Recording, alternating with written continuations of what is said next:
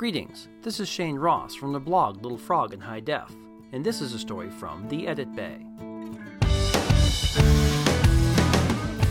The Edit Bay is sponsored by Artbeats.com. This is it. You've shot your great epic horror film that takes place in the woods of the northeastern United States in the middle of winter.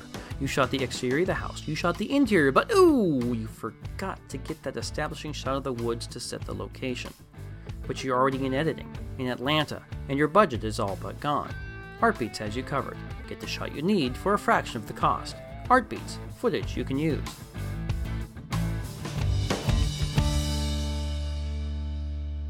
few years ago, I was working on this historical documentary. Well, I have been working on historical documentaries for more than a few years, but I'm mentioning this particular one due to the time it took me to complete it. Now, there are always reasons it takes one a little longer to complete a project. You need to secure the rights to something, the overall structure needs to be worked or reworked, or you need to change gears and think about a new approach because the one you have isn't quite working. This particular documentary got mired in something else. Now, let me give you a general idea of how long it should take to finish a project. A 1-hour cable documentary typically takes about 5 weeks for a single editor to complete, from capture to output. A 2-hour doc about 10 weeks. Quicker if you have 2 editors working on it, but for this example, let's keep it to 1, as I was the only editor on this project. So I was editing alone, quite on track and hitting all my scheduled targets. We sent the rough cut in and got a few notes. One was that they, the network exec, didn't quite get what was going on in Act 1. There appeared to be 2 battles that had the same people, and didn't they all die in the first one? I saw the confusion. You see, we wanted to open a show with action, something to grab your attention, so we opened with a battle. Then after the battle we attempted, poorly it appeared, to then flash back to the events leading up to that battle. As soon as we explained that to the network exec, they got what we were trying to do, and liked the concept, but they just didn't see it. So I dove back in and tried to figure out a way to make the flashback work. I did that and worked on the other notes and sent off the cut again. The response was great for the other notes, but they still weren't quite getting the first act. The idea wasn't getting across, so I tried again, this time playing with a few effects to try to sell it.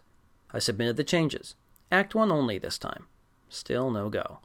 So this time they offered some script changes. They were pretty, not good. But we did them anyway and sent off the revised cut. Then they said, well, that didn't work. That writing didn't make any sense whatsoever. Who wrote that? You did.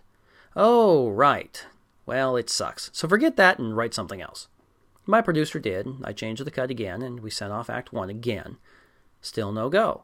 We even tried foregoing the idea of opening with a battle and just working chronologically. But then it was kind of boring and didn't really grab your attention.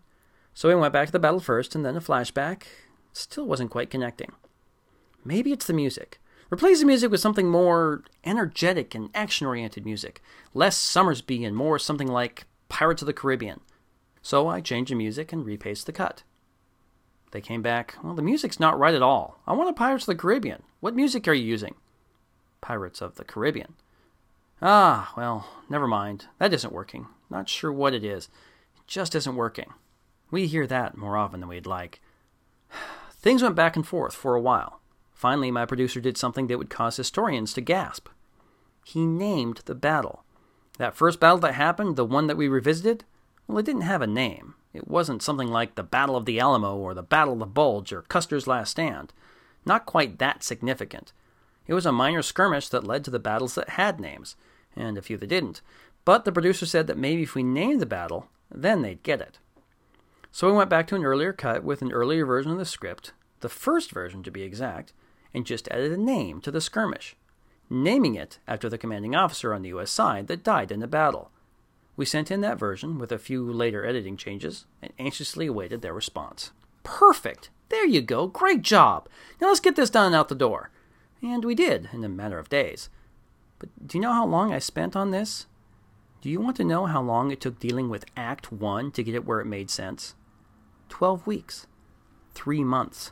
A show that should have taken me a total of 10 weeks for the entire show took 20 weeks. 12 weeks just on one act.